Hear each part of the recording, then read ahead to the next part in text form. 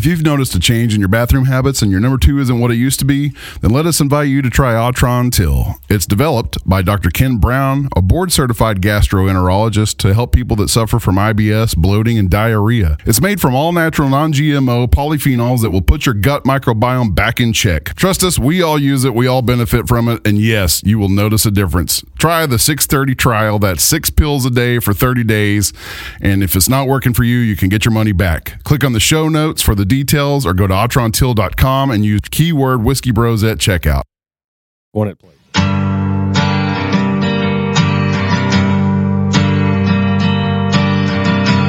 heard the bells on Christmas Day. The old familiar carols played, and mild and sweet their songs repeat. Yeah, don't be like that, yeah. Don't copy it. I stole it from somebody else, so. And the bells are ringing. Yeah, that sounds good. Just like a choir singing. throw me off right off the bat. In my heart I hear we already got to take a break. I thought we were here to talk about county stuff. Yeah, let's sing it out. This mouse is giving me hell. Okay, here we go. There we go. All right. Hey, everybody, welcome back to the show. Yeah. 72-ish. Yeah, 72-ish. I think Whiskey Bros around the table. Last week's show with Dr. Lynn Stuckey was a great success. So yeah, it was. We thought we would follow it up with an even greater celebrity of ours here, County Judge J.D. Clark. Welcome to the show, man. Yeah, thank you. Thanks Thank for you. being Glad to be here. It's actually, we kind of have like 2 special guests. Well, yes, we do. I forgot about that. If you move the camera screen over here, I wish we'd get over there and get on the drums real quick. The infamous Ghost Bro. Ghost Bro. Ghost Bro in the house, everybody. Taking the place of the missing Doc tonight. But yeah, Ghost Bro in the poor house. Doc, he's on a cruise. Oh, poor guy. Yeah, poor Doc. Hey, buddy, welcome to the show. Yeah, it's great to finally be here. Yeah, first time you ever been on video. Probably. No, it is. Oh, I meant with us. Yeah.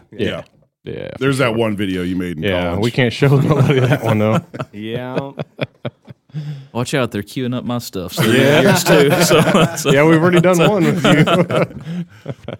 All right, Judge. Well, thanks for being here. I hope we can make this as fun as possible for you. Yeah, the mission of this is to not be a political debate or go on about opponents or just giving information to the greater public and your constituents that have put you in office, what exactly you do, what is the role of county judge. Yeah, absolutely. So on and so on. But yeah, not to get heated or get into debates, anything like that. Just to have a good show about your history, what you've accomplished, what a county judge does, and et cetera. So yeah, sounds great.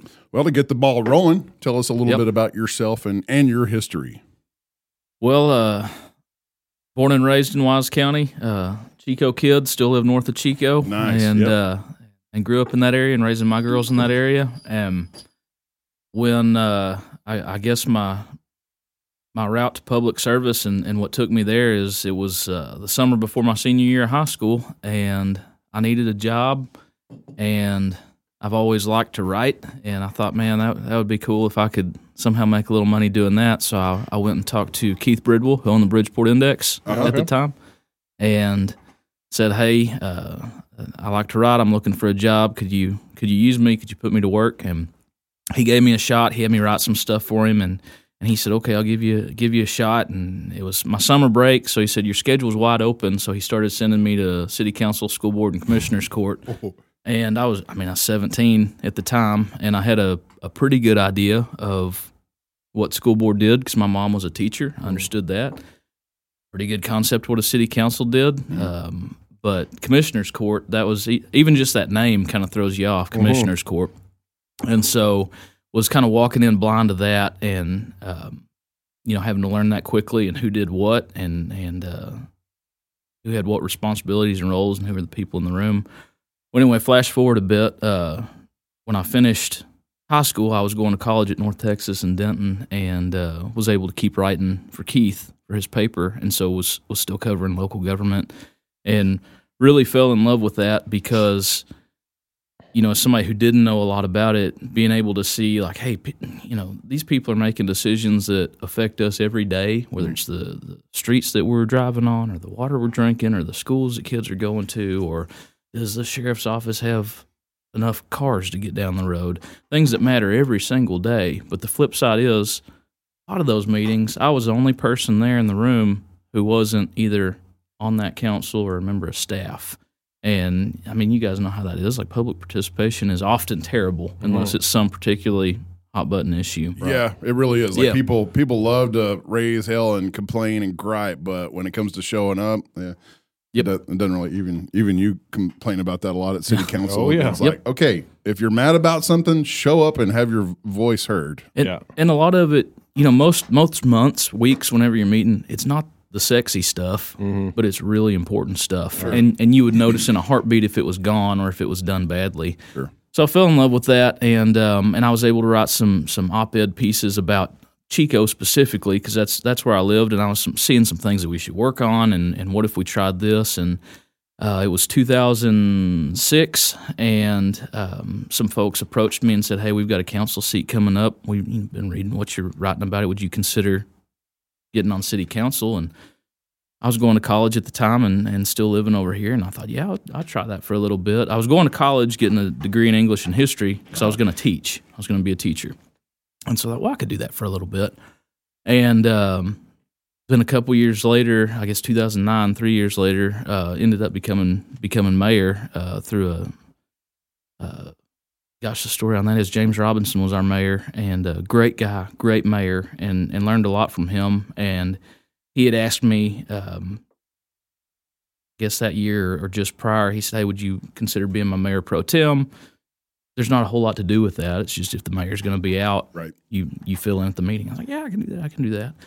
Well, so we did that, and about a month later, he called me to his house, and I went and met with him one evening, and he'd been diagnosed with a really aggressive cancer, and he said, I'm sorry, I'm going to be putting a lot more on you. And I was like, we'll figure it out. And I Trial think by fire, huh? Yeah, I think by Christmas that year we had lost him, and he had passed away. And so there we went, and so we left that seat open as a tribute of respect to him, and just handled business till the next election, and I ran for it and won that.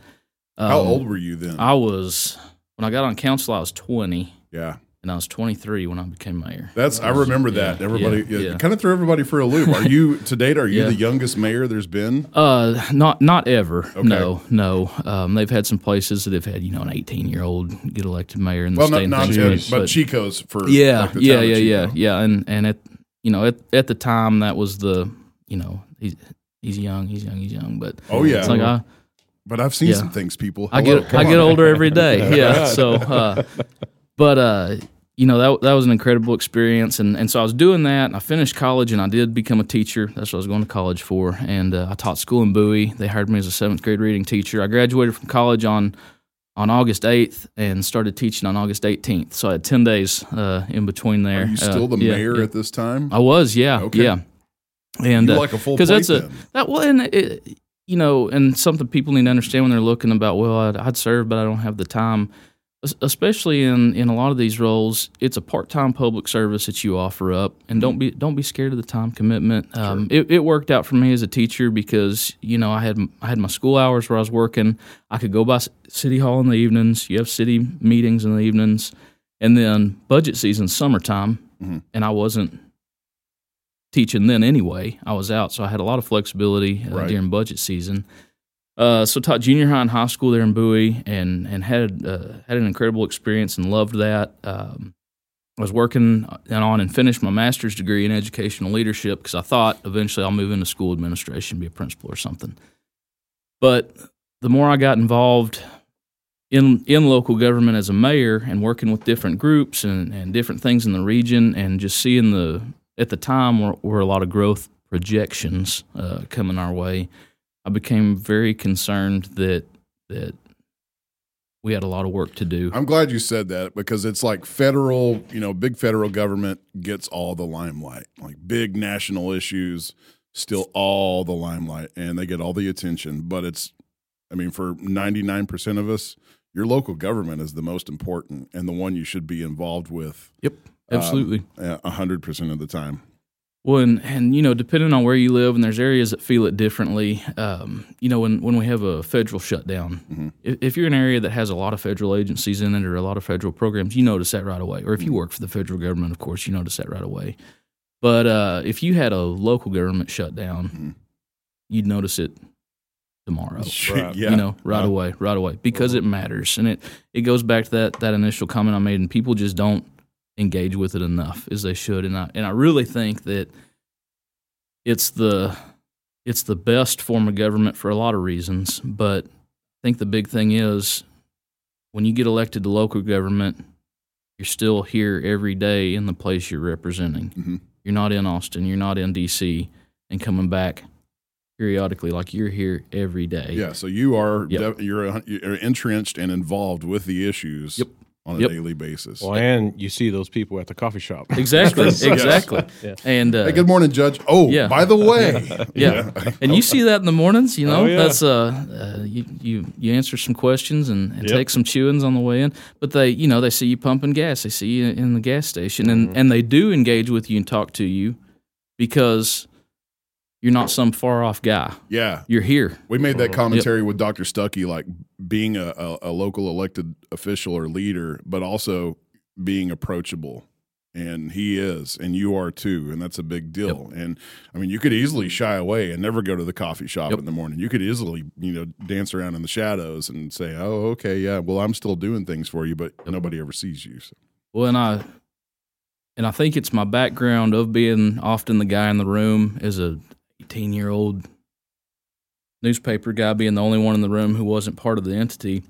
I want to invite people in, and so I invite them in because I think it's better government, because I enjoy it. I enjoy the interaction. I enjoy the feedback. And I use my Facebook for that a lot, just trying to keep people part of it. Rather than wondering, gosh, what does he work on? What does he care about? Right. Right on. Good deal. And it's why I'm here tonight too. So, that's why you're here tonight. Other than the good whiskey being served. That's right. Surely there's more to this podcast, that's right? Quite a perk. I saw the name and said, I'm in. Going to that. I'm trying to think when I first met you. Undoubtedly, it was through Kevin Burns. It's everybody networks in this community through Kevin Burns somehow or another. Dr. Stuckey you play 6 degrees of Kevin Bacon. Like we could play Kevin Burns in Wise County. So, but it's not 6 degrees. It's a lot less degrees it's than that. One. Yeah. It's like, exactly. Hey, do you know Kevin Burns? Yeah, I do. Yeah. Meet somebody in British Columbia. Do you know somebody from Texas named Kevin Burns? Oh, yeah. Yeah, he showed up here on his motorcycle. Yeah, I know exactly who that is. Together. But anyway, and then you asked me a question. I launched off on this multi-year story, but that happens. We love it. Became concerned about, and I don't necessarily mean concerned just as a negative criticism word either, but legitimately concerned that I knew and saw, like a lot of people, these projections were real, and we were projected then, and we are now. It's not we can't say now, well, the growth's going to come. The growth is here. The growth is happening, not stopping. And I wanted to be a part of that, and not necessarily be a place like I've seen some other places where maybe they weren't ready, and the growth just rolled over them. And then the growth is shaping you versus us having a say in. You're talking about being ahead on infrastructure, absolutely, utilities, having all that in the works. And I guess I've also heard people complain to you about Jimbo down the road is unhappy that his neighbor is selling out to a developer, a subdivider, and it seems like people might think that you could put a stop to that. Is that the case?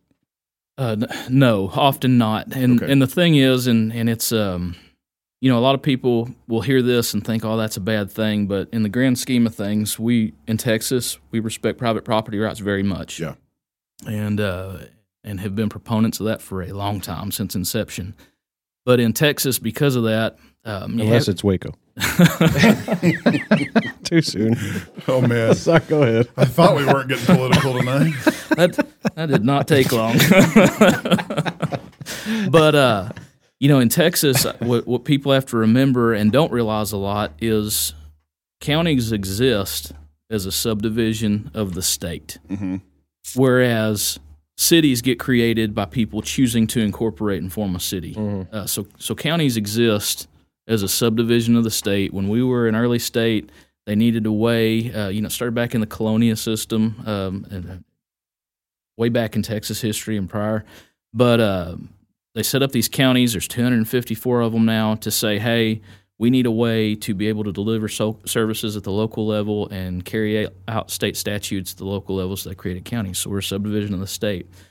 So a county has to have permission, whether by the Texas Constitution or from a statute, a law passed by the state legislature, to do something. Okay.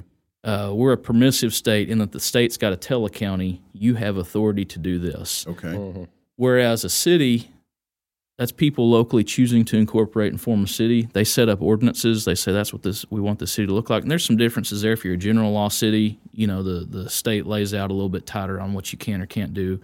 Whereas if you're a home rule city, you write a city charter and you've got a lot of latitude on what your rules are, what your ordinances are.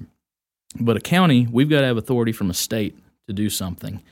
And we don't have a lot of authority on housing in general in the unincorporated county, because that's what we're talking about is unincorporated county outside city limits.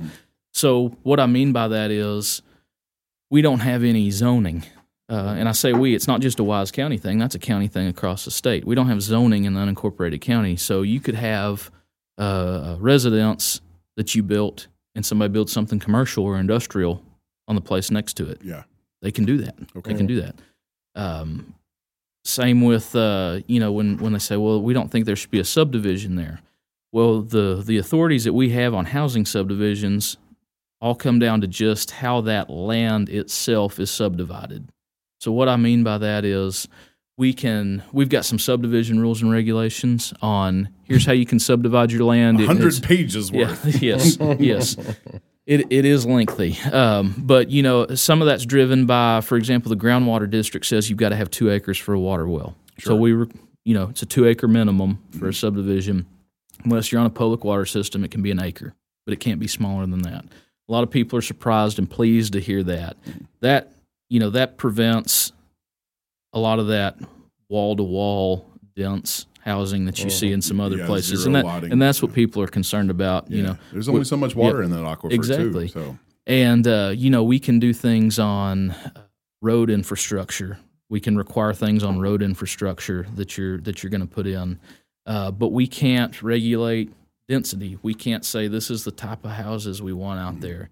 We can't say we don't want another subdivision. You can't do one. We don't have that authority, and they're not subjective.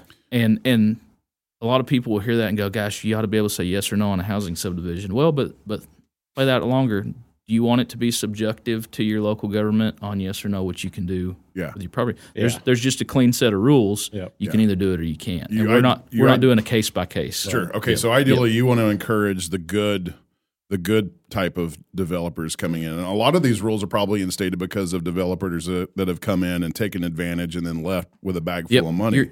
And county's got to come in and foot the bill for you to finish out the subdivision. Yep. And if it's county footing the bill, who is it? It's the taxpayers. Yeah, it's your tax funds. And so if we look a lot at drainage in these subdivision reviews, because that is where we've got some authority, and we want to make sure that, okay, you've got the right to do this subdivision on your piece of property, but your neighbor has a right to expect that there's not going to be a negative drainage impact on Jimbo's going to wonder, why am I getting flooded all of a sudden after this new subdivision's here? So that's something that we do have a lot of rules on is drainage, and our drainage rule is 0% change when it leaves the property line. So if that means you got to build a retention pond, we'll have people complain and say, "Well, I wasn't planning for that." Well, you need to, based on your topography and where you are on the size.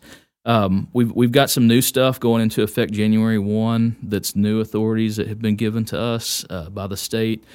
Wise County's in what they call a PGMA, a Priority Groundwater Management Area, meaning, PGMA. Pigma. And what that means is we obviously are in an area that has a lot of concern, legitimate concern about groundwater supply and aquifer recharging. Why is that? Just Is there? Yeah, just where we are on the aquifer and the way it's shaped, and where a lot of these places are on the outcrop of the Trinity Aquifer, and we don't just have unlimited, groundwater supply, and so they have given us the ability, and we've passed it. We're going to do it in Wise County starting January 1. That if you're coming in and doing a subdivision, as part of that, just like you have to do a drainage study in a lot of cases, we're going to require these developers to do a groundwater availability study with an engineer, with a hydrologist, to look at both quantity and quality. Is it sustainable, not just for your development, but what kind of groundwater impact is this number of houses going to have on the surrounding property owners? Because, like where we sit right now, you should have an expectation that you've got an existing well, somebody can't come in right next door, put all these houses on it, then it's going to make your well go dry. Right. And so we've done an MOU with Upper Trinity Groundwater Conservation District. So when these developers do their groundwater availability study, the groundwater district with their geoscientists is going to look at that, because the commissioners are not geoscientists. Shocker, right? Treat us like we're dummies. What is an MOU? Yeah. Oh, sorry, Memorandum of Understanding. Okay. So, there. Oh, no, I understand. Yeah, sorry. Government acronyms, and I apologize. But anyway, so we're going to be looking at that. And, if the groundwater district comes back to us after reviewing that and says, we don't believe that this subdivision as it's currently proposed is sustainable for groundwater, then we're going to kick that back to that developer and say, you either need to figure out a different way to do this, or you need to be thinking something other than water supply, because the answer is not just it's been the path of least resistance that you do housing development and everybody just gets a well on their lot. That's not sustainable forever. And you just can't do that. Only grow so much Bermuda grass. Exactly. And, and a lot of it, when you talk to the groundwater district, a lot of it does come down to expectations that people have if they've always lived in a city somewhere versus now they're moving to a development in unincorporated county. You've never had to think about where your water comes from. Sure. Right. And you see the sprinklers going. I'm sure you guys notice it. 24/7. 24/7. Yeah. It's like, well, if you're on groundwater, that's not sustainable. And if everybody in that housing development's doing that, so where do creative solutions come from? Do they come from your office? And do y'all offer that, or you make are these crunches you put on developers? So we put the onus on the developers and like you said, if they were all good developers, we've got a lot of good developers we work with, but you have somebody come in that's not. They're often not local. Yeah. The local guys are here and they're invested, and this is their backyard, and they're doing a great job. And they're making really beautiful subdivisions. And so we can encourage things, and so we encourage them to look at what are some native grasses you could use, what are some native plants you could use, and even just little things like that add up and help over time. Yeah, exactly. And just think about it a little bit differently, because the models of what our groundwater is going to do over the next 20, 30, 40 years at its current rate is not pretty. And in the last 2 years actually, out of 254 counties, Wise County was the third and fourth, depending on the year, highest number of water wells drilled in the state. Yep. Yep. I remember my dad telling me 25 years ago, he's like, around here in the future, boy, it's all going to be about water. Yep, absolutely. And absolutely. We're here. And so you've got, and there's a lot of things. I mean, this is just a piece of the puzzle, because there's not a magic bullet on water issues of this will fix it and we've got plenty of water forever. This is a piece of it to make developers think about it. What kind of impact are you having on the groundwater? To be able to make potential residents aware that if there was concern that came up, that you should know this before you invest in a property for 30 years.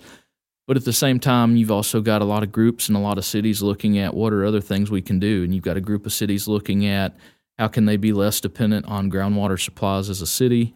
We need more access to surface water, and that's going to come through partnerships and pipelines and getting it from elsewhere. Yeah. And there's a lot of things in the works with a lot of partners that I think are going to make a great positive difference. This is just a piece of it.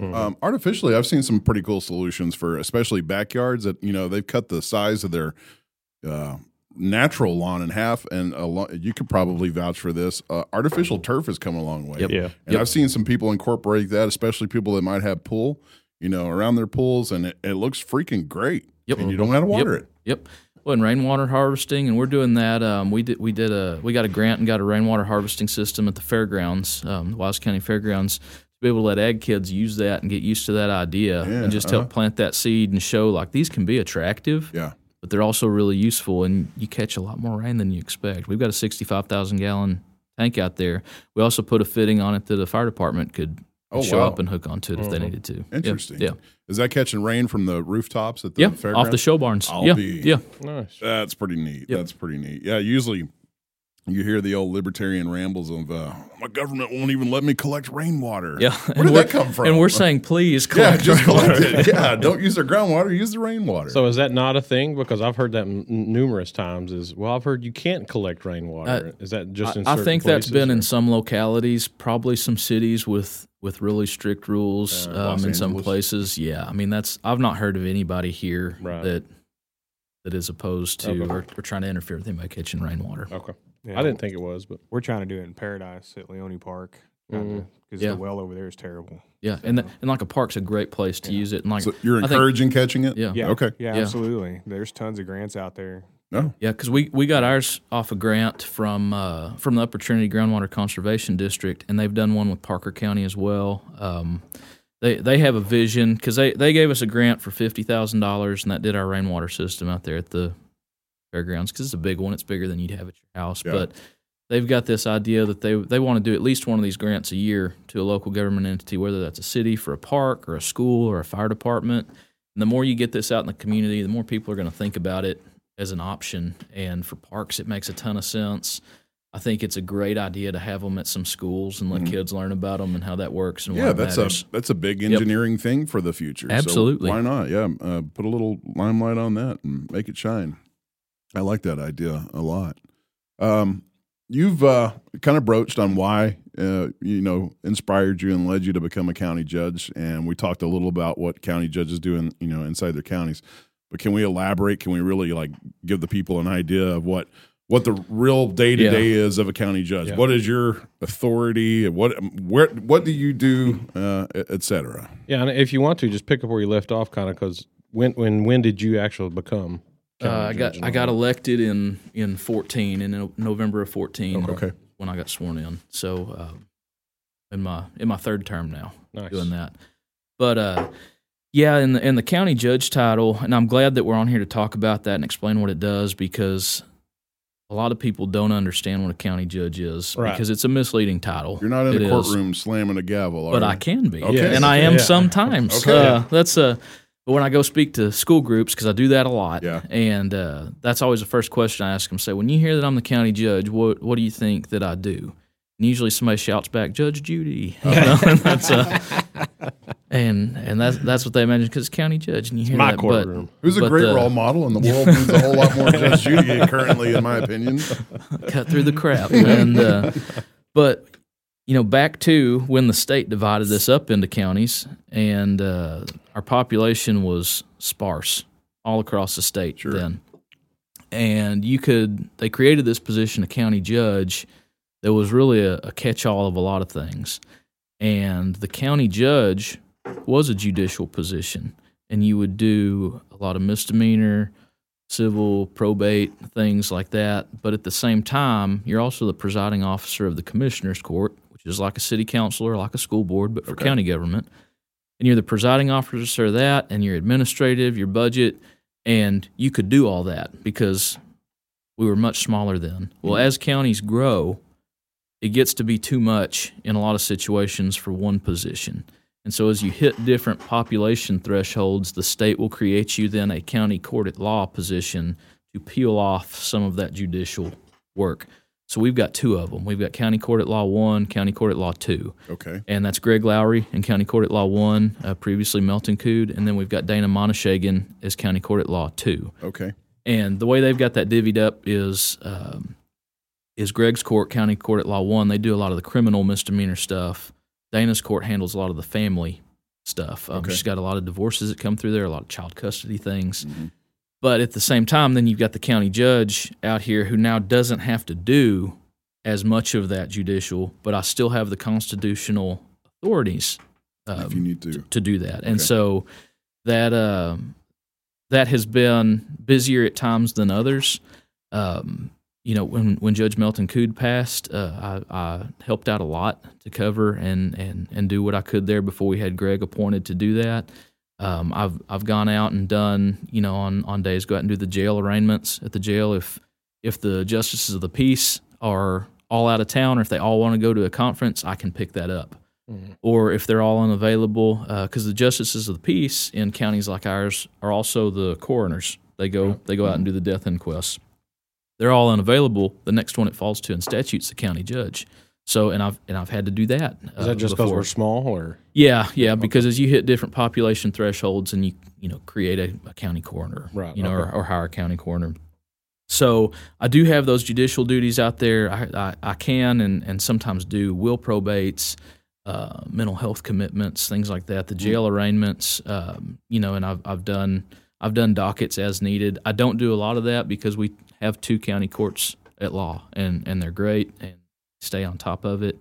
So most of them, the responsibilities I'm left with are broadly administrative and budget and policy. So I preside over the commissioners' court. It's myself and 4 commissioners. I'm elected countywide.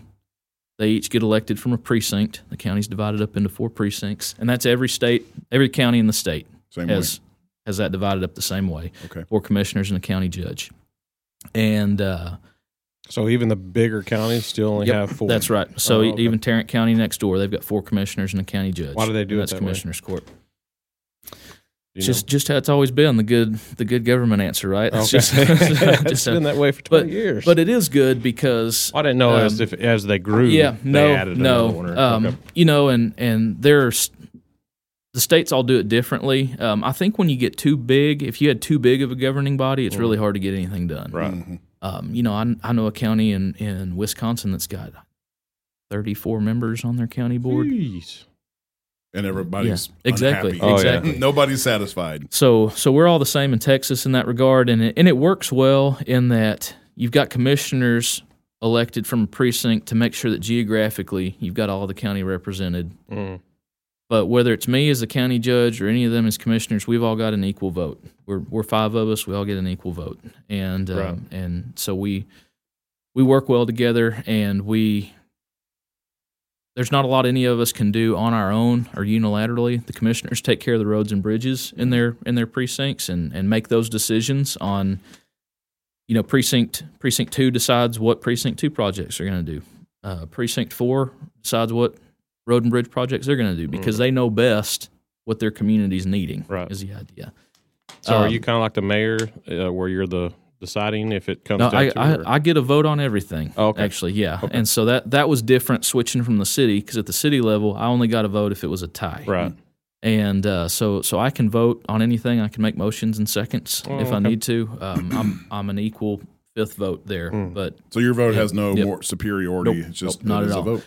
And we have to remember it's called commissioners' court, not county judges' court. Right. So that's an important thing. And so one of the biggest, I guess, burdensome process time components of my job every year is budget preparation, because under state law, if you're a county our size, I think the breaking point is 125,000. If you're a county under 125,000, it says the county judge shall prepare a budget for commissioners' court consideration. And so I work on that every summer with our auditor and the different elected officials and department heads, and try and put together a really good proposal for the commissioners to consider. And then we'll go through it and talk about what's in there, what's not. Sometimes they want to tweak or change things, and that's fine. That's part of the process. But it's like anything else. It's like in your home budget or in your city budget, you've got finite resources, and there's a lot of worthwhile ideas and projects, and you can't get them all done in a year. And so you have to prioritize and think about what's most important that we get done right now, or is there a project that's out there that's important, and if we do it, we can leverage maybe funding from another source. Maybe there's a grant available that could fast track this. And so I enjoy that work very much. I always enjoyed doing that at the city level. I love doing it at the county level, because that's where the way you shape the budget, that's where you're shaping where your entity's going. Right. You see what's important to people by where they spend their money, and that's the same at home, in your personal life, or in your local government. Is what are we spending money on? What have we got to get done? And I hear a lot, from elected officials and department heads that have great ideas and legitimate concerns, but I just can't do it all in a single budget, single year. Right. And so, I know there's always some disappointment there, but Yeah. that's So we have to get that done by October 1 every year. Oh, okay. that's So once you and the commissioners have a budget that you like, does that then you have to send it off to the state or? No, so the state doesn't get to thumbs up or thumbs down our budget. Okay. We decide that locally, and we vote on that as a commissioners court. We we do have rules in place from the state, just like cities do, especially on tax rate, to help keep a check on tax rate, as we should have. It's fair and good, to make sure that you're not just going nuts with a tax rate every year. Yeah. And so it used to be there was an 8% revenue cap, and what I mean by that is a local entity with their tax rate, you could set the tax rate in a way that as long as you were under 8% growth year over year, you were within the confines of state statute. That's lowered now for cities and counties to 3.5%. Yeah. And that can be tough in a growing area because often the demand on services is growing more than 3.5% Yeah. in a year, especially with inflation costs as well. But the good thing about it is new growth doesn't count towards that 3.5%. And so I'm not going to get too into the weeds on that. So But you getting really slippery here. You said taxes and inflation. But 3.5% we look at, and the idea is off of the same properties that were on our roll last year, is that growing less than 3.5%? Because the appraisals can be up way more than that, and we all see that. Yeah.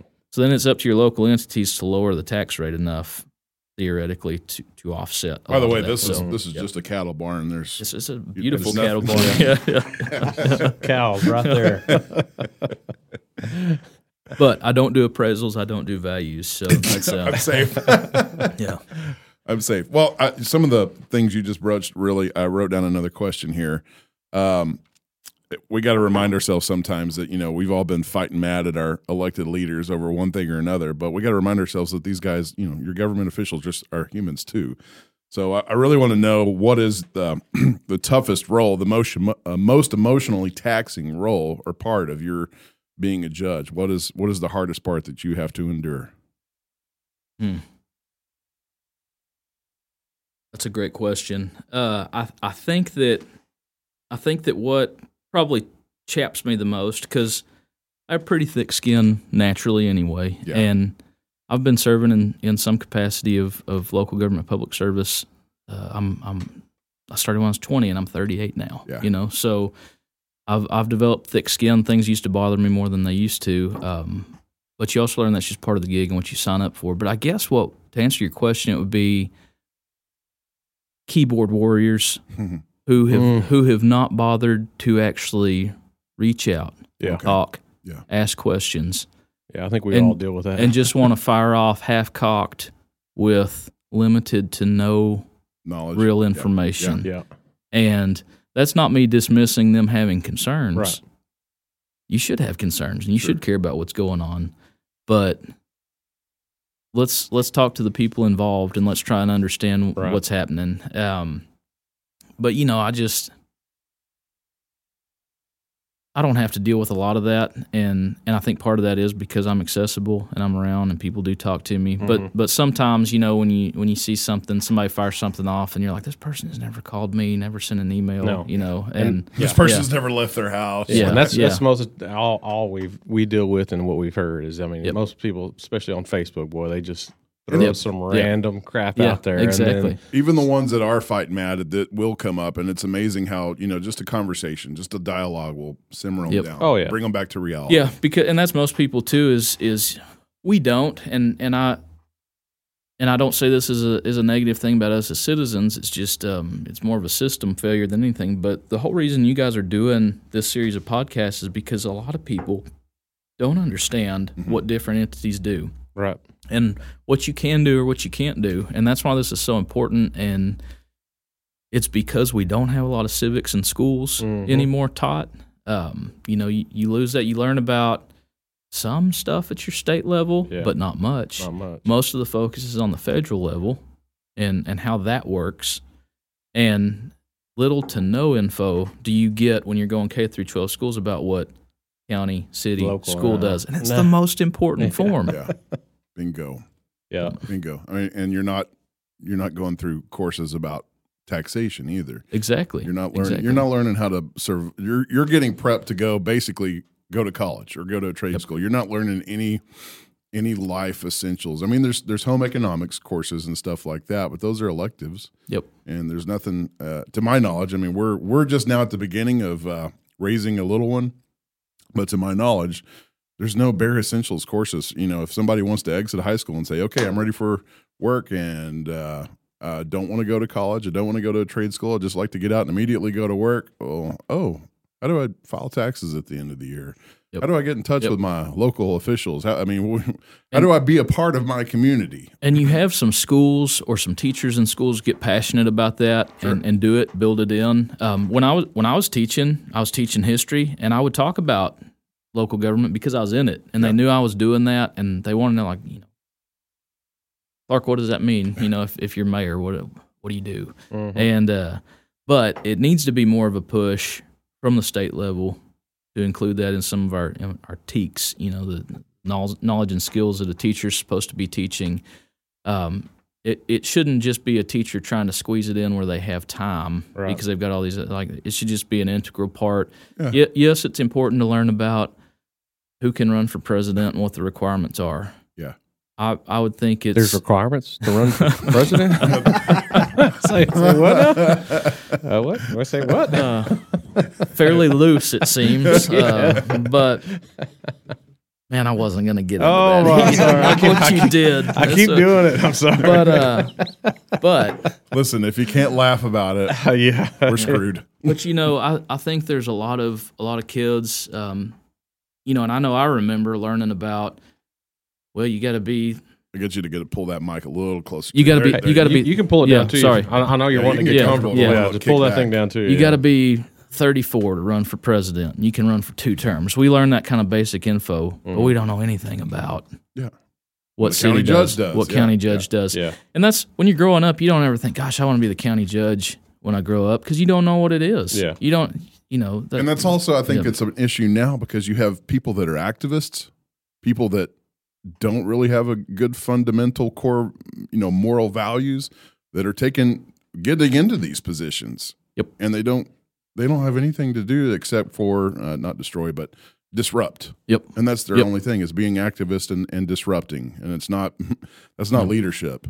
Well, and it's especially, it's dangerous in spots where, if you have a unengaged electorate and nobody's signing up to run for spots, and somebody can just toss their name in and be unopposed, and then somebody's like, "Well, how did this person get in there?" Well, it's an unengaged electorate, and there was a legitimate candidate for president named D's Nuts that got votes. They put him in there and that got votes. Yeah, may or may not have been a whiskey bro, but I'm just saying. But I'm saying they got votes. Yep. I mean, Heath still has a stack of bumper stickers in his closet. I got them down there. But that's the issue. Is like people that could contribute a lot to local governments or even state government. They're not out there running. They're not. They don't want to be a part of it because all they see is the bullshit. Yeah, they see the drama. They see the keyboard warriors, and they're like, I don't want to deal with that. And in the era of social media, we broached this with Dr. Stuckey. It's compounded even more.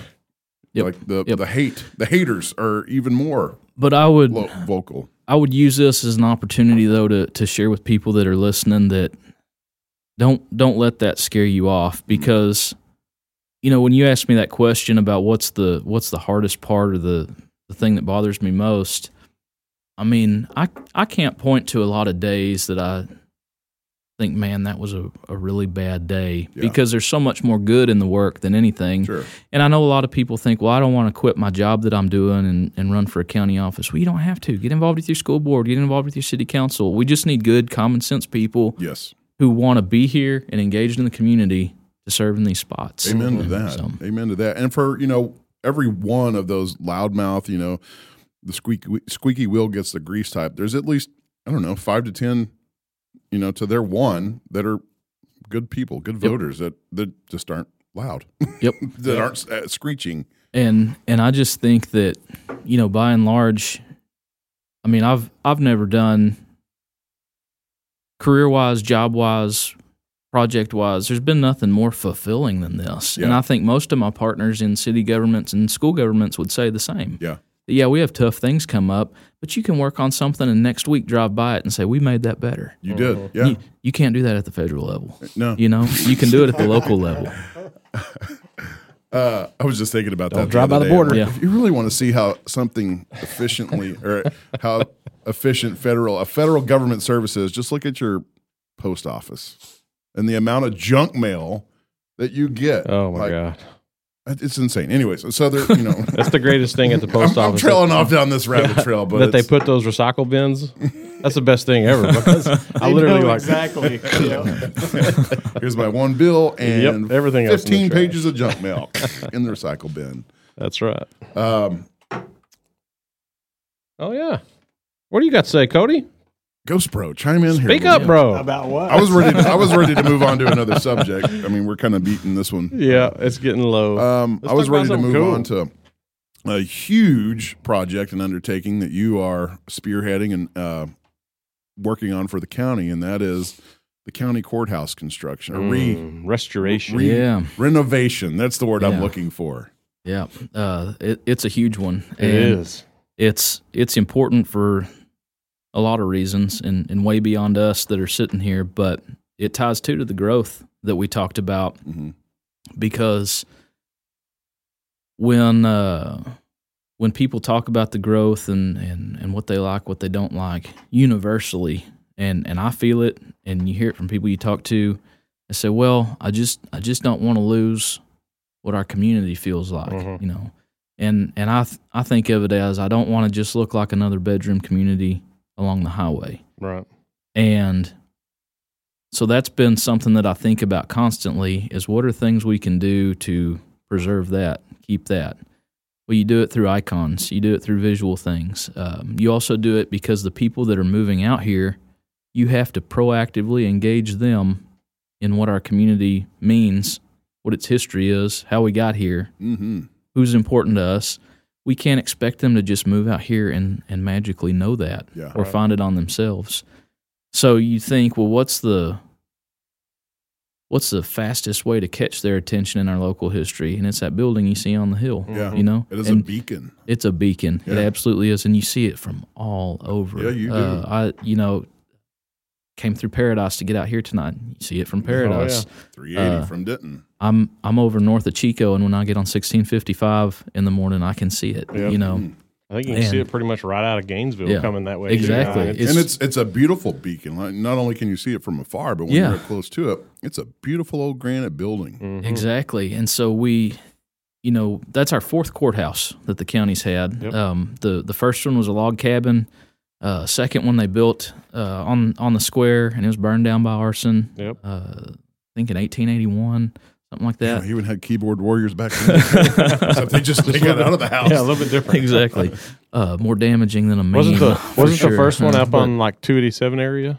It was more up like where the museum and college was, Oh, is okay. what I understand. Up on that hill, also a hill.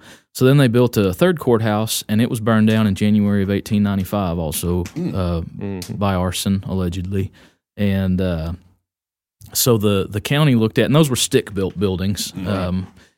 And so the county really had kind of soul-searching moment there. Like we've had two courthouses burned. No more wood. Yeah, and the record loss from that, from a county history or genealogical perspective, is just devastating. And so when you look back at the Wise County Messengers at that time, there's a lot of op-eds in there about here's what we ought to build. And what they were talking about is we need to build something that reflects where we see this county going, and build something that reflects where we see our promise and our wealth, what we have the ability to achieve, something aspirational. Yeah. And so they hired J. Riley Gordon, a renowned courthouse architect, and he absolutely knocked it out of the park. Yeah.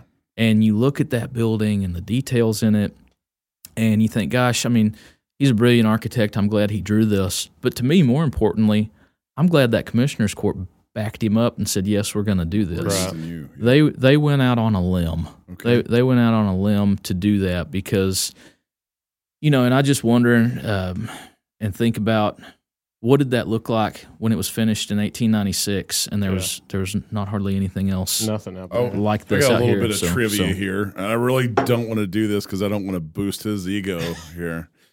1896 was it Decatur then? Had the name change taken place? Yes, Okay. it was Decatur then. Civil War. Yep. Before Civil War, it was Go ahead and tell them. Is that for me to answer? Sure. Or yeah.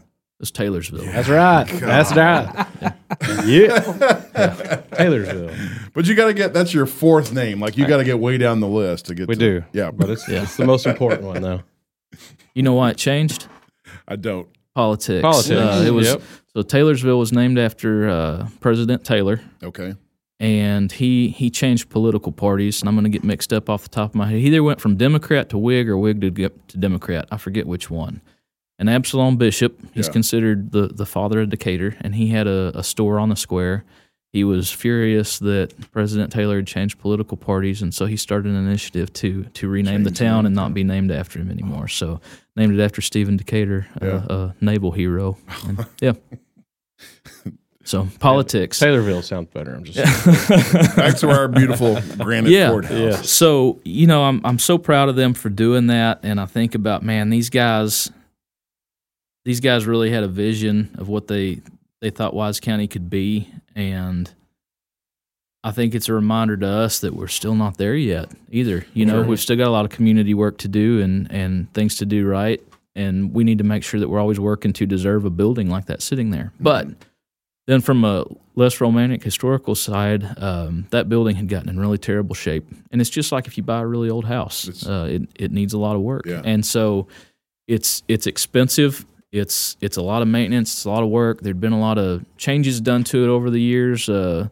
Mid-century, late 1950s, early 1960s renovations were not kind to most buildings in America at that time. The courthouse was one of them. I don't pass judgment on decisions that were made by fathers before because they were working what they had at the time and what made sense. But it had gotten really bad as a workplace in terms of water damage, termites. It was a safe workplace, and so we're tackling it. Was it styling decisions of the mid-century that you're referring to, or like compartmentalization? Yeah. So the biggest changes is some of it was a need for space, some of it was aesthetic, some of it was changing requirements. So, for example, our district courtroom used to be a 2-story district courtroom, and when I talk to student groups, I tell them, think about the courtroom in To Kill a Mockingbird, and they can picture that 2-story courtroom with a balcony. Yeah. Okay. Yes. Yeah. And people are sitting up in the balcony watching the proceedings, and then there's also the pews down on the floor. That's what we had. They needed more space, and so they removed that balcony, and created a floor across that district courtroom. So it was then just a 1-story district courtroom with space above it. Completely changed the feel and style of that building. The center of that building, we all know where the elevator runs in it, the sketchy little elevator. That was put in that 1960 project. They had to have an elevator. It's a requirement. Right. Well, the path of least resistance, run it right up the center of this grand central staircase. But you used to be able to step into the basement at the bottom of those stairs and look all the way up through the center of those stairs and see the skylight up in the bell tower. And that was not just an aesthetic thing. Gordon was popular as a courthouse architect because he put corner entrances rather than just one front door and had this central open-air atrium, and it moved air through that building. Ventilation. Yeah, they didn't have central AC back then. Absolutely. And it works because we've got that elevator out of it now, and you just feel the air moving that building differently than it ever has. And you got to think regionally, summers aren't cool here. Yeah, so absolutely. You still got to have court in summer. Absolutely. And if he told them, I've got a design that can move air, we're in. We pick this guy. Yeah. So that was a big one. Of course, then just things that have had to happen over the years, like just tacking on electrical changes, technological changes, dropped ceilings everywhere, funky 1980s texture, layers and layers of carpet. Yeah. For people outside of this county that might be listening, I mean, even if you're not a Wise County resident, we do have a lot of followers out or listeners outside of Wise County, but it would be fun for them to go to your Judge J.D. Clark County Judge page on Facebook because you post a lot of these updates. Yeah, we've actually got a Wise County courthouse restoration Yes, you do. page that we're tracking that, and that's just to keep people involved because a lot of the work is interior and you can't see it when you're just walking by, and we want people to know what's going on and what's happening. And so we got a grant from the State Historic Commission to fully restore this courthouse. We got $8 million from the state. It's a $14.6 million project. Wow. Okay. And so it's supposed to be finished by this time next year, December. They're going to put a cool digital clock Yeah. up top, or No, It'll always be flashing 12 o'clock. 12 o'clock. So we've got the original clock mechanism up there, and which is awesome. And it as part of the project, it gets restored and reworked, and the clock faces get redone. And 2 of the clock faces work, 2 don't. And I tell people you change time zones as you walk around the square, but it'll all work when we're done. And the bell's still up there, and it's just going to be incredible because we're gonna have that 2-story courtroom back, that open air atrium, those aesthetic things. But at the same time, it's going to have a new roof, new windows in it. We've waterproofed the basement, all these things that have been terrible for the building over the years. And it's going to be a good workplace again and, be able to work out of it for another 100 years. Okay. That's the question to ask right now. So you've moved offices out of that court, out of that into the building. So court's going to come back in? Yeah. So when we come back in, who's displaced out of that right now is myself, the district clerk, district attorney, and district judge. Okay. And we're all going to go back in. We're reworking who's going to be where. It's going to have a bit different layout. We're going to work better. Now the first floors that you're going to go to is all going to be district business. I'll be on the 3rd floor with a commissioner's courtroom, which we've never had, like a designated commissioner's courtroom meeting space. And we need that. So now you'll have all your district business, and then when you get to the 3rd floor, you've got commissioner's court and county judge up there. Well, personally speaking, I want to see this after it's done. So is there a segment or is there a time of the week that it's open to the public to come view? Grand opening? So, that's a great question. Right now, it's completely off limits, of course, as a construction zone. But when it's open, when it's reopened and we're back in it, that's a public building. And Monday through Friday, 8 to 5, anybody can come in there and walk through that thing. Okay. That's open to the public, and you can come hop in and sit and listen to court if you want to. It's better. I recommend to people that maybe they call ahead of time, and whether that's calling me, Frida at Decatur Main Street's good too. You can call her, and if you're wanting like a guided tour, one of us will usually work it in to do that. But we can tell you maybe a day that week that you're looking at coming that there's no court, so you can go enjoy the courtroom more fully. But back to your question, so it's open to the public, but my goal is I want there to be more opportunities during non-business hours to have people come in there. And our first benchmark is, our vision is, all right, when we reopen, our initial goal to get more people in a non-business setting is to have that courthouse open with somebody from the county there to staff it, whether it's me or somebody else. Probably have a volunteer rotation of there's other elected officials interested, staff interested. Have that building open during the car shows on the square. And I think that's the initial great benchmark, because there's so many people coming to that square on those nights to appreciate work that people have done to those vehicles. They'd probably also appreciate coming through and seeing the work done to that building. Car guys are also architecture guys, 100%. Yep, absolutely. And so I just think that's a great opportunity. I envision I want it open at Christmas time on tree lighting night, and be able to bring kids in, and maybe Santa Claus needs to be in the district courtroom when it's this beautiful 2-story courtroom. Or up top, looking out the top window. Bring kids in to see Santa and get their picture taken in there. But I love when student groups come. We make it available to field trips. We try and work that around court schedule. But we want more opportunities outside business hours for people to see that. And it's also a huge draw. You mentioned listeners from outside the county. When we were in it, we've always kept a guest book there in the main hallway.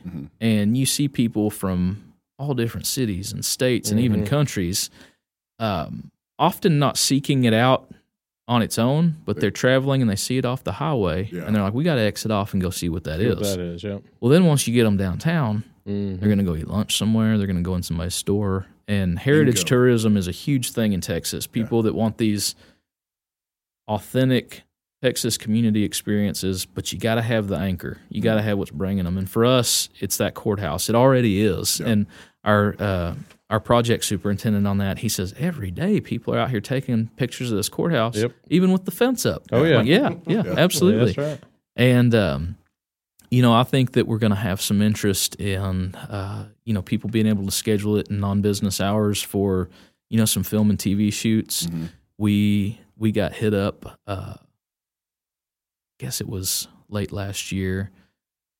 Taylor Sheridan's location people wanted to come see it for the Bass Reeves show that's out now.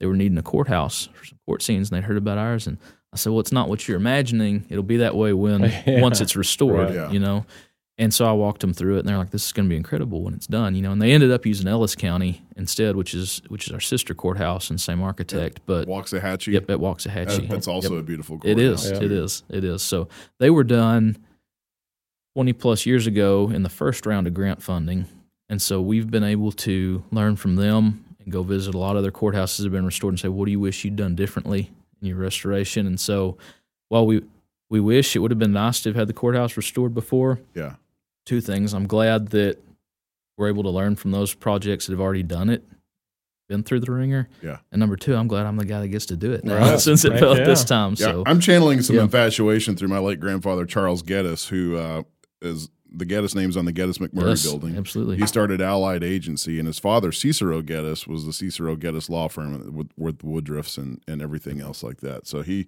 was a great building too on the square. It really is. He would be very, very proud to see where the square is currently. He loved that. He loved that town square. Well, and I know, and it's fun hearing from a lot of people that have wanted and wished and worked for this courthouse to get restored for a long time, but takes a lot of chess pieces, getting in the right place at the right time, and funding. And I'm just fortunate we got all, because one of the things is even if you get the grant, then where are you going to move everybody to? While this, and so that's another piece that we had to have in place. And when I first ran in 13 and 14, that's one of the things I talked about is we need to restore the courthouse. I'm a history guy, and back to my original thing, when you lose it, it's gone. Sure. It's gone. And so as we grow, these historic sites become even more important, so that not just for our kids that have family from here and are growing up here, but the new people moving in, I want them to buy into Wise County history. Yeah. And say, you know what? I like this county's story. I like the values they've stood for, and I want to be part of this. So we're surrounded by counties that are like Tarrant County. Fort Worth does a really good job preserving their old buildings. Another current thing going on is in Mineral Wells. Oh yeah, the Baker. Yep. Very excited about that. I'm really excited about that too. Do you think they're going to pull it off? Because that's a private enterprise. That's a private enterprise. They seem confident. And putting it out there. They're making a massive investment, and I know they kind of I think have a good vision for it. In that, if that was just a standalone hotel, it'd be hard to make it float, I think. But they're looking at it as hotel rooms plus restaurant space plus, I think the big component, event venue, like weddings. Oh, yeah. Oh, gosh. As a wedding venue, they'll have that sucker booked all the time. All the time, Yep. yeah. Yep. There will be a waiting list for sure. Yep. So we can't talk about, preserving history, restoring old buildings, and without talking about history lost, which would happen with the old DBU. Before we go down that dirty road, I got 3 questions. I've been waiting on the courthouse. Yeah. Are we going to get the lights back up? Yes. Can I talk about we'll that? We'll go one at a time. Okay. Yeah, go for it. Yeah. So we've and people notice it this year because they're not there. Oh yeah. Wait, there are no lights this year? The Christmas light. The lights that go down. You know what I'm talking about? Yeah, I haven't noticed yeah, they're not there. Yeah, no string lights off the bell tower. Shame on me. I know, all right. There's nothing to plug them into right now. You need some more. I'll take a little bit more. Yeah, so they are down. They are down for the restoration because, number one, all the electrical got demoed out of that building because it's getting an all-new electrical system. We're also putting a new anchoring system for those lights up in the bell tower. It's a little hanky. I went up there. It was a little sketchy. I'm not going to lie. And so that's part of it. The other thing is we're getting a whole new roof on that, which starts fairly imminently, and the cranes are not going to be able to access that roof with all those string lights up there. So I know people miss them this year, but it's going to be well worth it because we're doing that's a hard building to light, or add lights to after the fact. So what we're doing is, yes, the string lights are coming back, but they're going to be color change lights, LEDs. An app, LEDs, so we don't have to send Gallman up there every Christmas and try and get the white lights down to put the red lights up. We'll be able to color change them. Along with that, we're doing uplighting on the building that will also be color change, and we're doing a light wash in the bell tower itself, so we can light up the bell tower, and you're going to see that sucker. It's amazing how really good lighting showcases. Well, it is beautiful because I called him the other day, and just with the construction, they're leaving the lights on the inside on at night, and it's shooting out the windows. I'm like, oh my god, that looks amazing. Yeah, I remember getting videos of my daughter during the parade of lights, and I didn't pay any attention while we were there, but I'm watching the video that we took with her. I'm like, the courthouse lights are on the inside, and it looks really cool. Yes. Rooms lit up in the you windows. Scope that out, and it makes a huge difference. It does. But that lighting package, I think, is going to be phenomenal when it's Do you back. guys plan on leaving them on year round? For We do. So we have those string lights on as white lights all throughout the year, and then the signal for Christmas season is they change to red. Can't forget about Halloween, some black purple. But that's what that's the new so ones. now. The new ones he'll be able to. In the past we had to physically change strings of lights out Each bulb. Yeah, and now we'll be able to do it by I think St. Patrick's Day, light that thing up green. There you go. And Red, Halloween, white, and red, blue. white, and blue for Memorial Day, 4th of July, things like that. Is Gallman going to be heartbroken? No, because he will not. He will not. That's what I was going to tell him. I was like, if the wind's blowing 1.5 miles per hour, Gallman ain't going to do it. It's too windy. It's too windy. The bucket gets a little swirly. But it's a hassle to do that. Oh, it's a pain. Man, I've it's done a hassle. It is a pain. It's going to be really nice. So yes, lights are coming back, and even better than before. Oh yeah. Do you remember the big red bulbs that they used to string back in the 90s? Yes. Yeah. And they looked great when they first put them out. And then, 4 days later, you come by, one strand's out. Yep, They're just exactly. like, screw it. We put them up. They lasted while they did. All right, second question. What's the coolest thing that you found in the courthouse since you started remodeling? Like, have you found a finger in the wall or some skeletons? Yeah. That you could talk about? the foundation. What's the coolest thing that you've uncovered, I guess is the word. So if we find skeletons, we have to report that as like an archaeological thing, and it's going to shut down the project. So there are no skeletons. Haven't found any. But you are. If you drive by, you're excavating down to the foundations so too. we dug all the way down to the footings to waterproof that basement. Okay. But the coolest thing we found is they've been doing, of course they did demo through the whole building, but taking up the floorboards in the attic that have been added over the years. And the coolest thing that I think we found is tucked away in an area of the attic over one of those, kind of curved wings of the building that's been hard to access. Normally, they found several of these really old cereal boxes called Scotch White Oats. I've got a picture on that Facebook page, and when I say they're old, they're old. So I researched the company. It's an American cereal company. They were formed in 1891. Ooh. They ceased to exist in 1901. They had a 10-year window because then they became part of the Quaker Oats Company. So we're talking about this 10-year window that this Scotch White Oats existed. My theory is, because there are several of these empty cereal boxes, it's probably construction workers eating on the job site in 1895, 1896.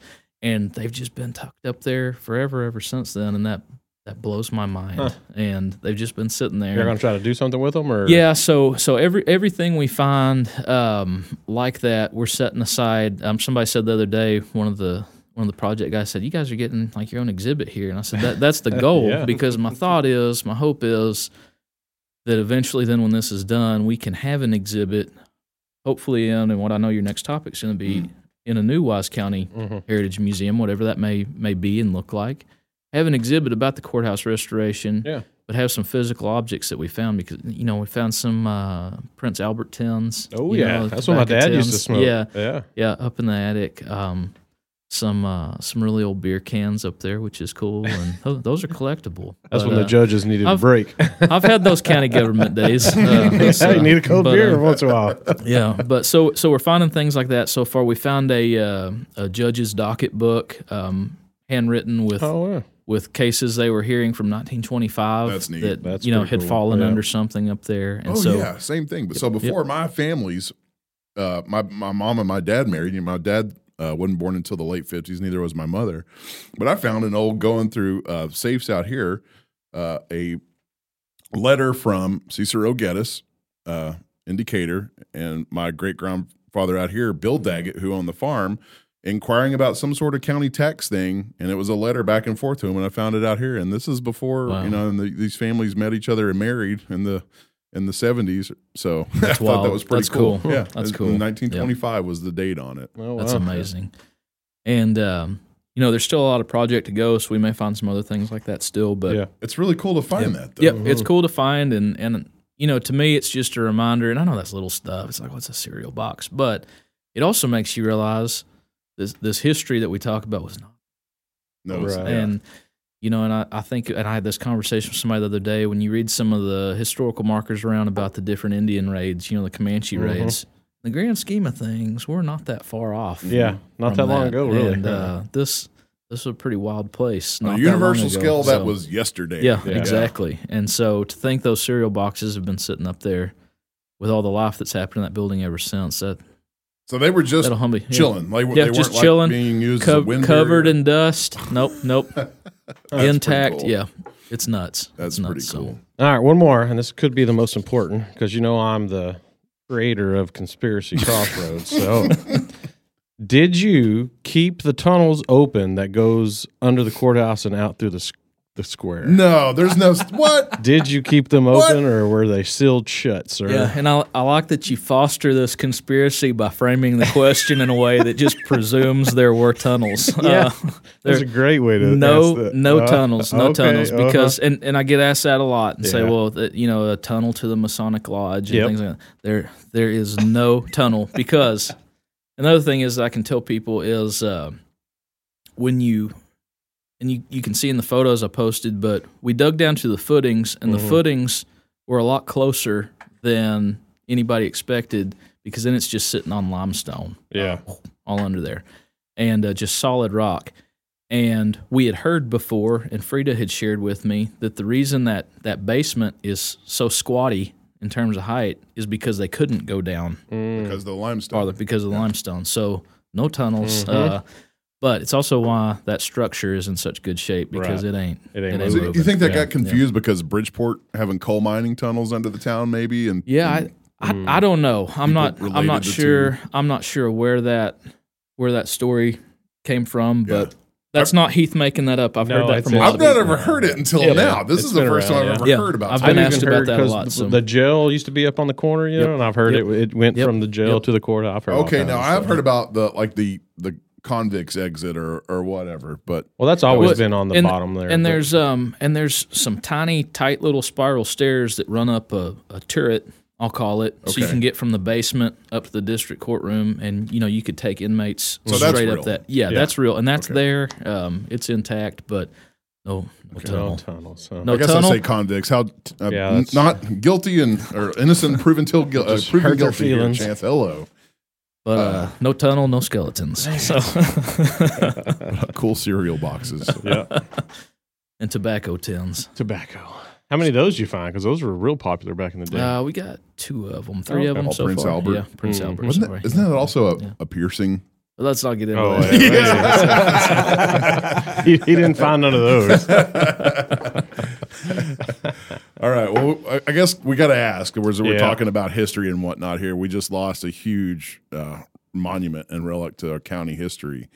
Can we talk about that? Yeah, we can. What the future might be relating to that? Yeah, and I'm not the guy that can specifically tell you because that's not a county government entity. Yeah. But as a history partner with them and somebody very engaged with them, I'm happy to talk about it. Okay. So that's that museum, that space was owned and run beautifully by the Wise County Historical Society. They are a standalone 501c3 that exists and have done a tremendous job. There are, what's the best? I don't want to get too into the weeds. There's two separate entities that work hand in hand together. One's the Wise County Historical Society, which is the 501c3. They exist because then they can raise funds, do, tax deductible things for people. They ran that museum. We also have the Wise County Historical Commission, which that's a board that's appointed by the county commissioners court. We give them some funding every year. They do the historical markers and things. Okay. Oh, okay. But generally, they blend together, work hand in hand. It's a lot of the same people that serve on both, but it's the 501c3, the society, that owns the museum and operates that. So that fire is one of those once-in-a-generation tragedy things that everybody that was here will remember, and it's sad, and there's no other way to say it, but it's sad, sad, sad. And they're still figuring out what's the future going to look like. They're not quitting, but that's a massive, massive undertaking, whatever that's going to look like. And so I know they have hired, I was with them just a couple months ago for a meeting about this, and they voted to hire a demolition company to begin just after the first of the year, and they're going to start doing selective demolition on those remaining walls. Because right now it's a lot of what ifs. Well, as they talk about, well, could we rebuild? Is anything salvageable? Should we build something new on that site? Should we go somewhere else? A lot of those questions can't be answered really until they do their selective demo and know what's really there. There's a hope that maybe there's even some things under some of the rubble that's still intact artifact-wise that they could use elsewhere, which would be amazing. Right. Yep. But you can't just send volunteers in there right now to sift through that because you can tell by looking at it. It's a it could danger. fall any minute. Yep. So they're going to start that selective demo, start taking the walls down, and get down to a place where they can decide what's feasible. And, When you say what's feasible, does this mean potential restoration of the building, or no? We're starting over. Yeah, well, and I think you got to look at all those things because the fire was devastating enough. You can't replicate what that building was. Oh, no way. No. You can't replicate what that building was. Not feasibly. Money's a real factor for a community 501c3. Are there parts of it that you can incorporate into a new structure? I don't know. They don't know. That's part of their question. Is there something new that they should build on that site, be at the same location? They've talked about, do we still need to be at that location? Should we be downtown and walkable near the courthouse? There's some legitimate good ideas there too. But I think the big thing is there have been a lot of people, and I've seen things on Facebook of people wondering why they're not doing something faster. Those people that serve on that society and worked that museum, they've been dealing with grief. Yeah, it's a loss of the family. Yeah. And so it's a hard process. I think they're doing it the right way by hiring this selective demo company. And, and I've helped connect them with some good folks to talk to about the future and what might that look like. But right now they don't know what they don't know. And so they're going to start this selective demo process and start taking down those walls and figure out, okay, is this something that we rebuild a portion of this? Or maybe we can incorporate some of this wall or some of this stone into a new facility. Those people aren't going to quit, though, and there's going to be another museum for Wise County. I just can't tell you exactly what that's going to look like. I like the location because, like where the courthouse exists, whatever is built there is a beacon. Yep. Because of the hilltop location. And the three real estate things, location. Yep. So whatever goes, I hope they can reconstruct or build anew is in the same spot. Yeah, and you think about, too, and the reason, what a loss up there, because when you're in the courthouse bell tower, you're in this iconic site, and you look out one direction, and you saw the museum, the old college sitting on one hill. You look out the other side, and you see the Wagoner Mansion sitting on another hill. And you've got these three hilltops there with what were iconic buildings until we lost the museum. Well, now, sir, if you look due west out of the courthouse, you'll see the chief. That's right. That's right. It's not quite there with the other ones yet, but it's gaining. It's gaining. He And does have, I had he to does give have him an a shout-out, illuminated yeah. sign, right? He does have a new sign. Yeah, though. you can see his beacon. And if That's I look right. south, I don't see the museum as it stood anymore, but I see a beautiful new Decatur water tower. That is Yeah. true. Direction too, which was much needed. So Yes. that's great. But those people are working hard. And I guess too, what I would remind everybody to think about is that is grief, that is loss. But I try to remind myself and remind other people that those things that we missed that burned, those were things. Mhm. You know, they were things. And the stories can exist without those things. Right. And the story is what we have to keep going and find other ways to tell. We can't quit because the things burned. Right. We have to find new ways to tell those stories. And so we're going to keep doing that and working with them. They've got some really great ideas. I think that, you know, we're going to be able to help them some when they've got a spot, got a home. Like I said, we're squirreling things away, and with an idea, I tend to, for better or worse, sometimes I'm thinking down the road of what the next move is, and it's like, okay, what this stuff? What do we do with it? Well, they're going to need stuff in a new museum. Yeah. So go from there. Okay. Nice. Cool. That's where it Yep. stands as of now. Yep. Well, let's round this up and talk about some of your accomplishments as county judge, and one specifically getting elected second vice president of the National Association of Counties in July. Tell us a little bit about that. Yeah, so National Association of Counties, I'll use another acronym. It's NACO, what we call it. It's a nationwide organization for the 3,069 counties, parishes, and boroughs that exist across America. Okay.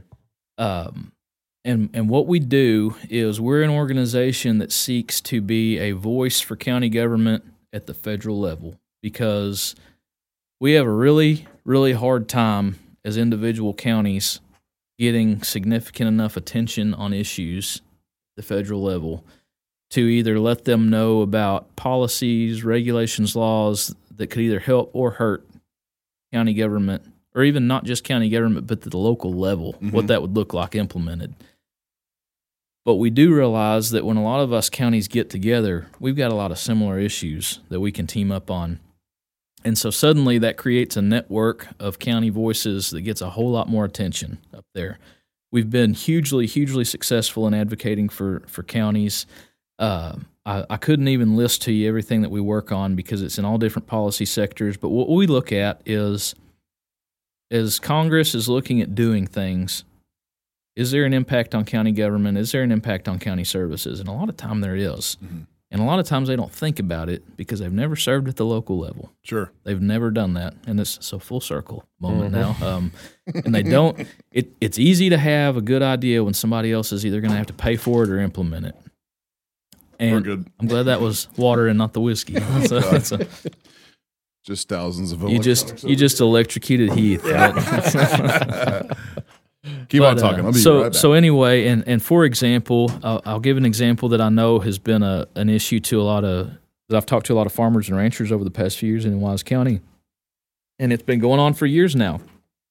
And NACO keeps pushing back and giving good data and alternatives and getting some wins, and then you have another restart or setback. But it's a rule called the Waters of the United States rule, and this was a rule going through the EPA that was seeking to define or redefine or clarify what fell under Clean Water Act, Federal Clean Water Act. And it was written in such a vague way, this definition they were doing, it was written in such a vague, flexible way that it could be interpreted to mean even to the point that the waters that collect in our county bar ditches would fall under Federal Clean Water Act rules. Or if you're a farmer or rancher and you have water accumulating on your property that you use for ag purposes, the argument could be made under this definition that it eventually makes its way to federal waterways and should fall under Federal Clean Water Act. It would completely stifle a lot of the ag and ranching activities if you're having to then do federal clean water permits. Right. counties trying to work along their bar ditches and clean out bar ditches should not be having to go through any EPA regulations for that. And so NACO was a great voice to explain, hey, we know you guys have this idea and this is how you've written it. Let us explain to you what this means at the county level. Mm-hmm. And we've been very successful in that. And there's a lot of other things like it. And I love it because I'm a county judge in a county of, about 75,000 people. I can talk to our congressman, but I can't talk to a lot of other congressmen. Right. Wise County, Texas, that's not our thing. But if I got to get Burns, that's right. That's why you got to get him. Exactly. But if I team up with counties from across the nation on an issue like waters in the United States, we're going to get something done. Yeah. And we've done great with broadband policy and with some of our veterans issues with veteran service officers. And so, anyway, long story short, I got involved with NACO and served in the Rural Action Caucus, which is a group of rural counties within NACO. They chose me to head up the telecom and technology and broadband work there, and I did that for a while. I ended up then this year running for second VP in NACO. That's the only position you run for within NACO. If you get elected second VP, then the next year you roll up to first VP, and then the third year you roll up to be president of NACO. And it was a wild experience because we've got an annual conference where we all get together and all the states meet in their caucuses. There's a Texas caucus, a Nebraska caucus, a California caucus. Ours is the best, right? And I had to go around and meet with all these different state caucuses of counties and talk to them about why I think a guy from my county and my position could best be a voice for all of us in NACO. And we won. We were successful, and we pulled that off. And I think it's because, where we sit in Wise County, we've got Tarrant County as a neighbor that's over 2 million population. Right. We're about 75,000. Then we've got Jack County as a neighbor that's less than 10,000. Kind of a sweet spot to be able to work with partners of all sizes. Right. And that's the message that I was able to carry to a lot of other counties. And there's a lot of counties like ours that they've been traditionally rural, but they're experiencing some high growth in some areas. And it's a juggling act. And we're all trying to figure out how do we stay ahead of this and manage it. And so I'm excited to work with them at the federal level and get some better work done for local government. Nice. So you said we're right around 75,000 countywide? Yeah. So just going back what you said before, you said something would change once we went to like 100,000 in population. I don't remember what that was. So if I remember right, the population benchmark, when you're 125,000 or higher population, it's not necessarily the county judge that prepares the budget each year. Okay. But you either appoint or hire a budget officer, which in some places is either a finance officer or a county administrator. We are not to that point. Right. But with the growth coming in, how soon are y'all looking at that? The population estimates from North Central Texas Council of Governments put us at, by the year 2040, so less than 20 years from now, at about 105,000 people. Oh, okay. I think that's pretty conservative. That seems right, I should say. Yeah, Yep. I would have been less surprised if you had said we were going to double. Yeah, and Because if you ask a certain school board, they didn't add right either. So I'm just saying. Well, it's and not, those so what be school board yeah. Because it's crazy. Don't walk me into that, guys. No, my point was though is like I don't think nobody really expected the amount of growth that we got all of a sudden. Yeah, and or they didn't prepare for it right, or they just I don't think that they even thought it was even possible that quick. Yeah, and I don't think you quite realize.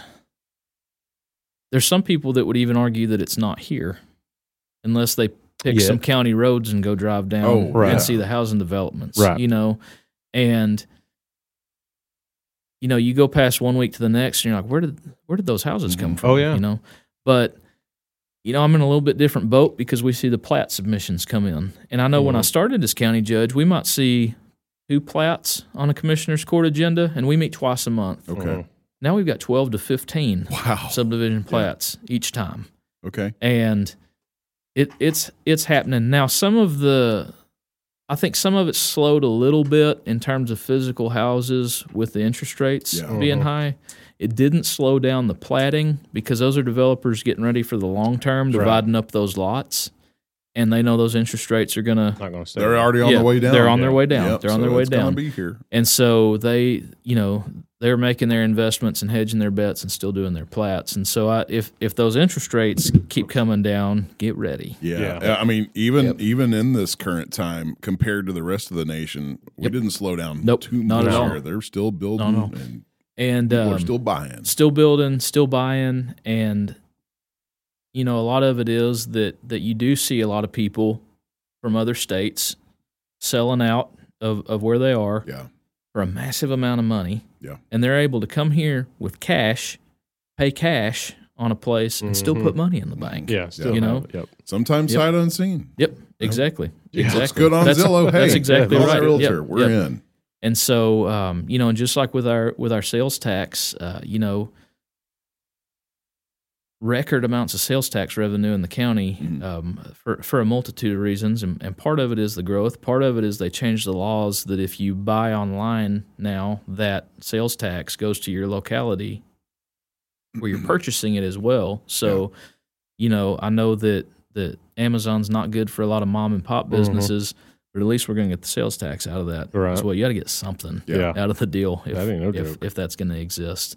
But the other thing is you mentioned that was Cicero your great grandfather? Great-grandfather, would be so proud of the work happening on the square. There's a lot of areas like that in Wise County where you got independently owned businesses. Decatur Town Square is a beautiful model. Downtown Bridgeport doing great things, and people are able to come here and open businesses that are succeeding and thriving that wouldn't have made it here 5-10 years ago. Yeah, but we've got enough people now that can sustain those. Staying here to sustain it. Yeah, that's wonderful. Yep. That's wonderful. Any other notable accomplishments that you want to talk about while we have you? I mean, this is your pillar right here. Yeah. Well, Chance, I think I'm full of notable accomplishments. That's right. we know you are. We do. Just ask my wife. I tell her all the time. Let me tell you what good I did today. We can call her real quick. Hold on. No, don't. Because just before I came out here, I had to go in the pantry and get something, and I accidentally knocked off this whole thing of oatmeal that just everywhere. And you just looked at her and said, I got to go to the Whiskey Bros. I'm out. Yeah, the Whiskey Brothers need me. So don't call her right now.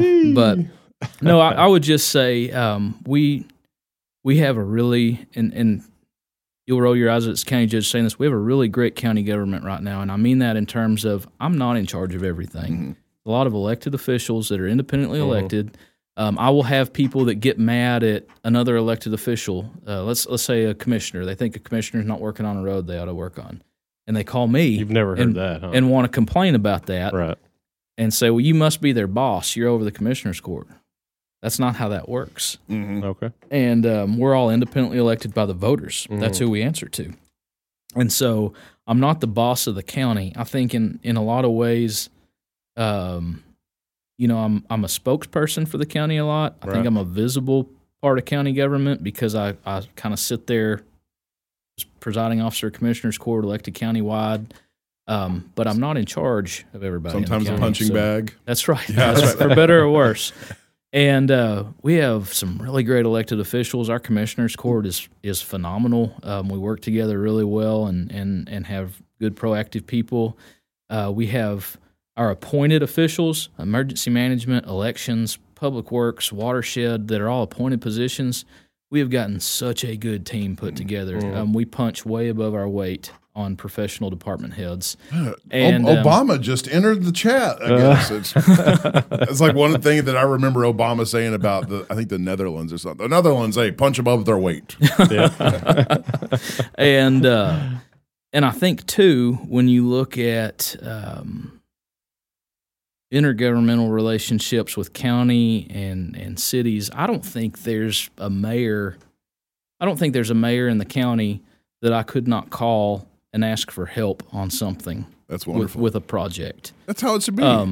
We don't agree 100%. Yeah. And it's just like city, school, county, we're all intergovernmental. We've all got our own projects, policies, philosophies, but and I could probably extend that to superintendents, but I feel really confident saying I could call any mayor in the county and say, hey, I need help with something. and they would figure out a way to team up with us, and that's how it should work. Right. And we're all here together. Yep. So, That's why I'm loving doing these podcasts, because not just for us, but for everybody, it's a reminder that the people in your local government are just people. and we good people. live here too, and we're Yeah. taxpayers here too. That's You know? exactly. We're not just inflicting on somebody else in a different spot. Like, we're in this with you. Yeah. You know? So get to know your people and understand where they're coming from, and that they want to do what's best for you and for themselves. And it's I think that's the biggest message going forward is to be involved, because you don't want activists taking over. You don't want disruptors taking over for the sake of just disrupting. Sometimes disruptions are good, but for the most part, they're just people making loud noises. And people that are everyday common human beings they see that and they shy away from being involved in their community. And then you just lose out that sector. And it's a corruption almost, right? Yeah, and I would say too, and as a born and raised guy, Mhm. I don't just think that you got to be born and raised here to represent this No, community. Yeah. But I also think if I thought you were going somewhere total different when you said born and raised guy. I was like, what? Where are we going? if you move here,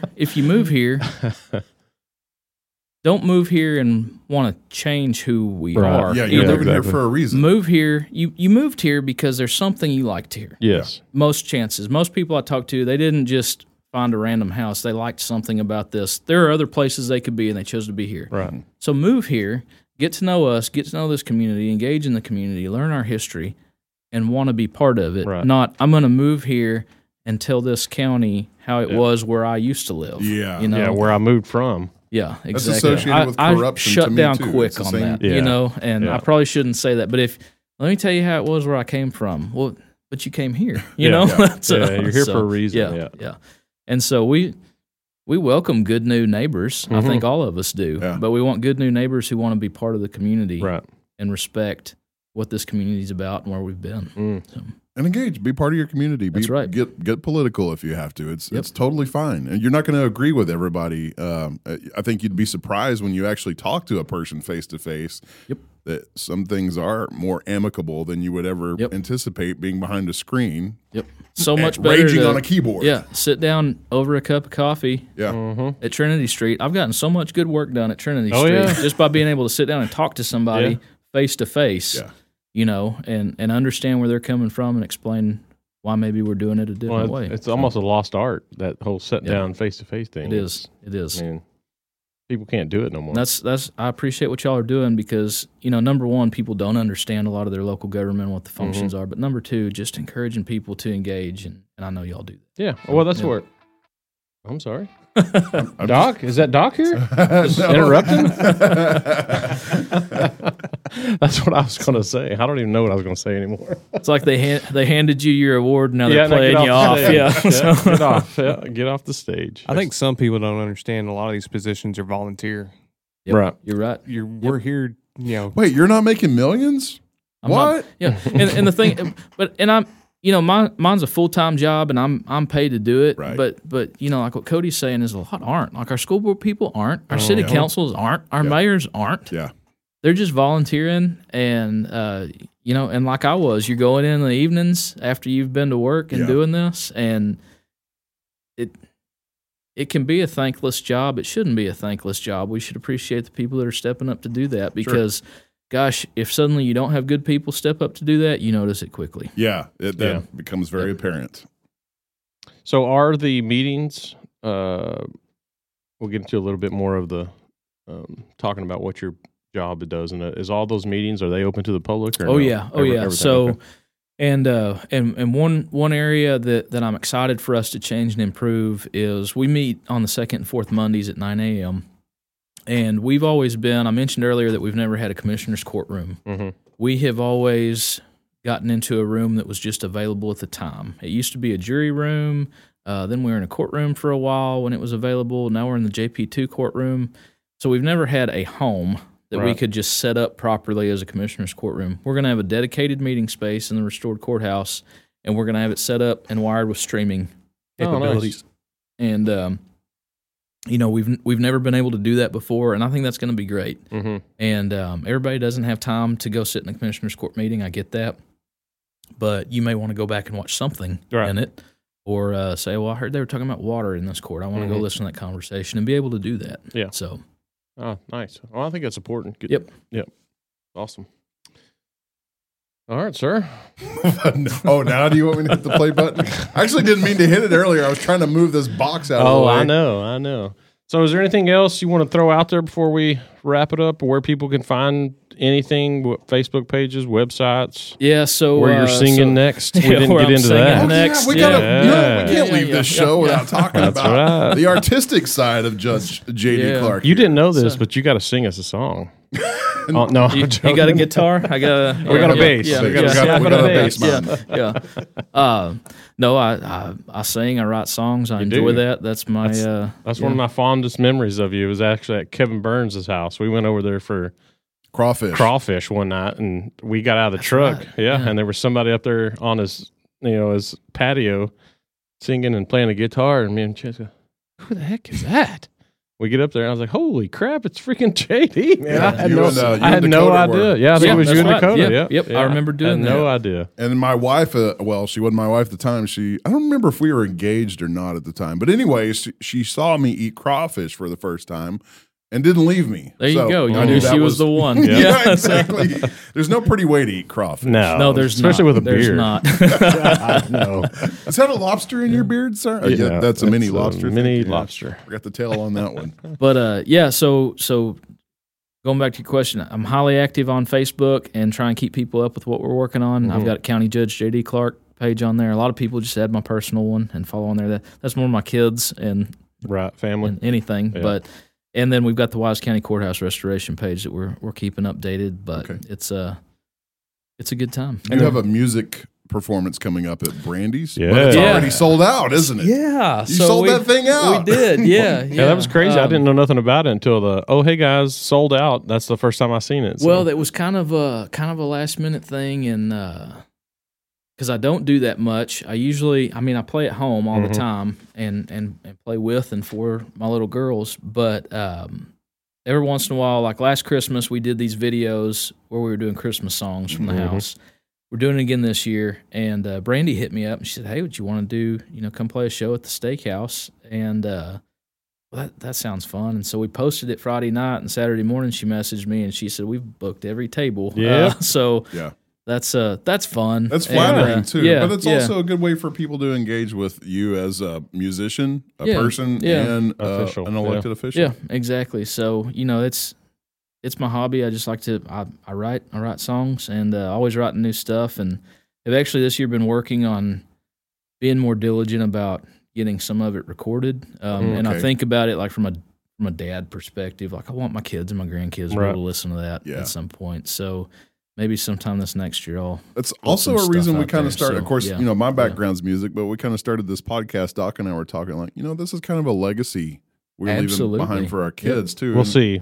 We might be like our kids might listen to 2 episodes and go, "Wow, my dad was a jackass." But well, like you mentioned you finding those letters from your great grandfather.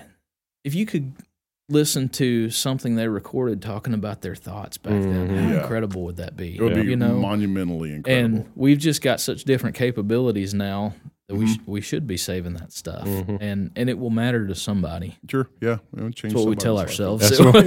We tell it every Sunday. That's what we get on here and say. Yeah. This podcast matters. This will matter to somebody. They will find this in the courthouse attic next to the cereal boxes and the tobacco tins. Recorded material that you're working on. Do you have anything that's available out there? No, not yet. Not yet. I've got a few things still to finish that I want to get down, and sometime in the next year I may drop that. Okay, sweet. Yeah, I'll be looking forward to that. Yeah, I may send you guys something early. So. Okay, there you go. All right, early access. Perks. Yes, yeah. Perks of being a whiskey bro. Got some local history stuff in there too. Oh, nice. So, yeah. So. All right. Well, I think I've run out of questions. Taylorsville would be a great name for a song. Oh my God, Taylorsville. That's a great idea. Ooh. Yeah. I That's like right. that. Now I'll have to give you a songwriting. I know. credit. Now it's got to be a criminal outlaw element or something. But yeah, well, thanks for visiting Yeah, with us. thank y'all for Judge. having me. I It's been a- appreciate It's it. been Yeah. a great one. Yeah. We've got a few more of these coming up. I hope at least a few people are getting information from these. Yeah, I think so. Yeah. I think we're doing good. And like I said, it's been a great chat. And thanks again. For sure. Yeah, well, thank y'all for And having thanks me. for all the Yeah. hard work Yeah. that you do for the county. I and for us appreciate that. as Thank you. county Yeah. residents. Thank you. All right, guys. Thanks for listening, and good night.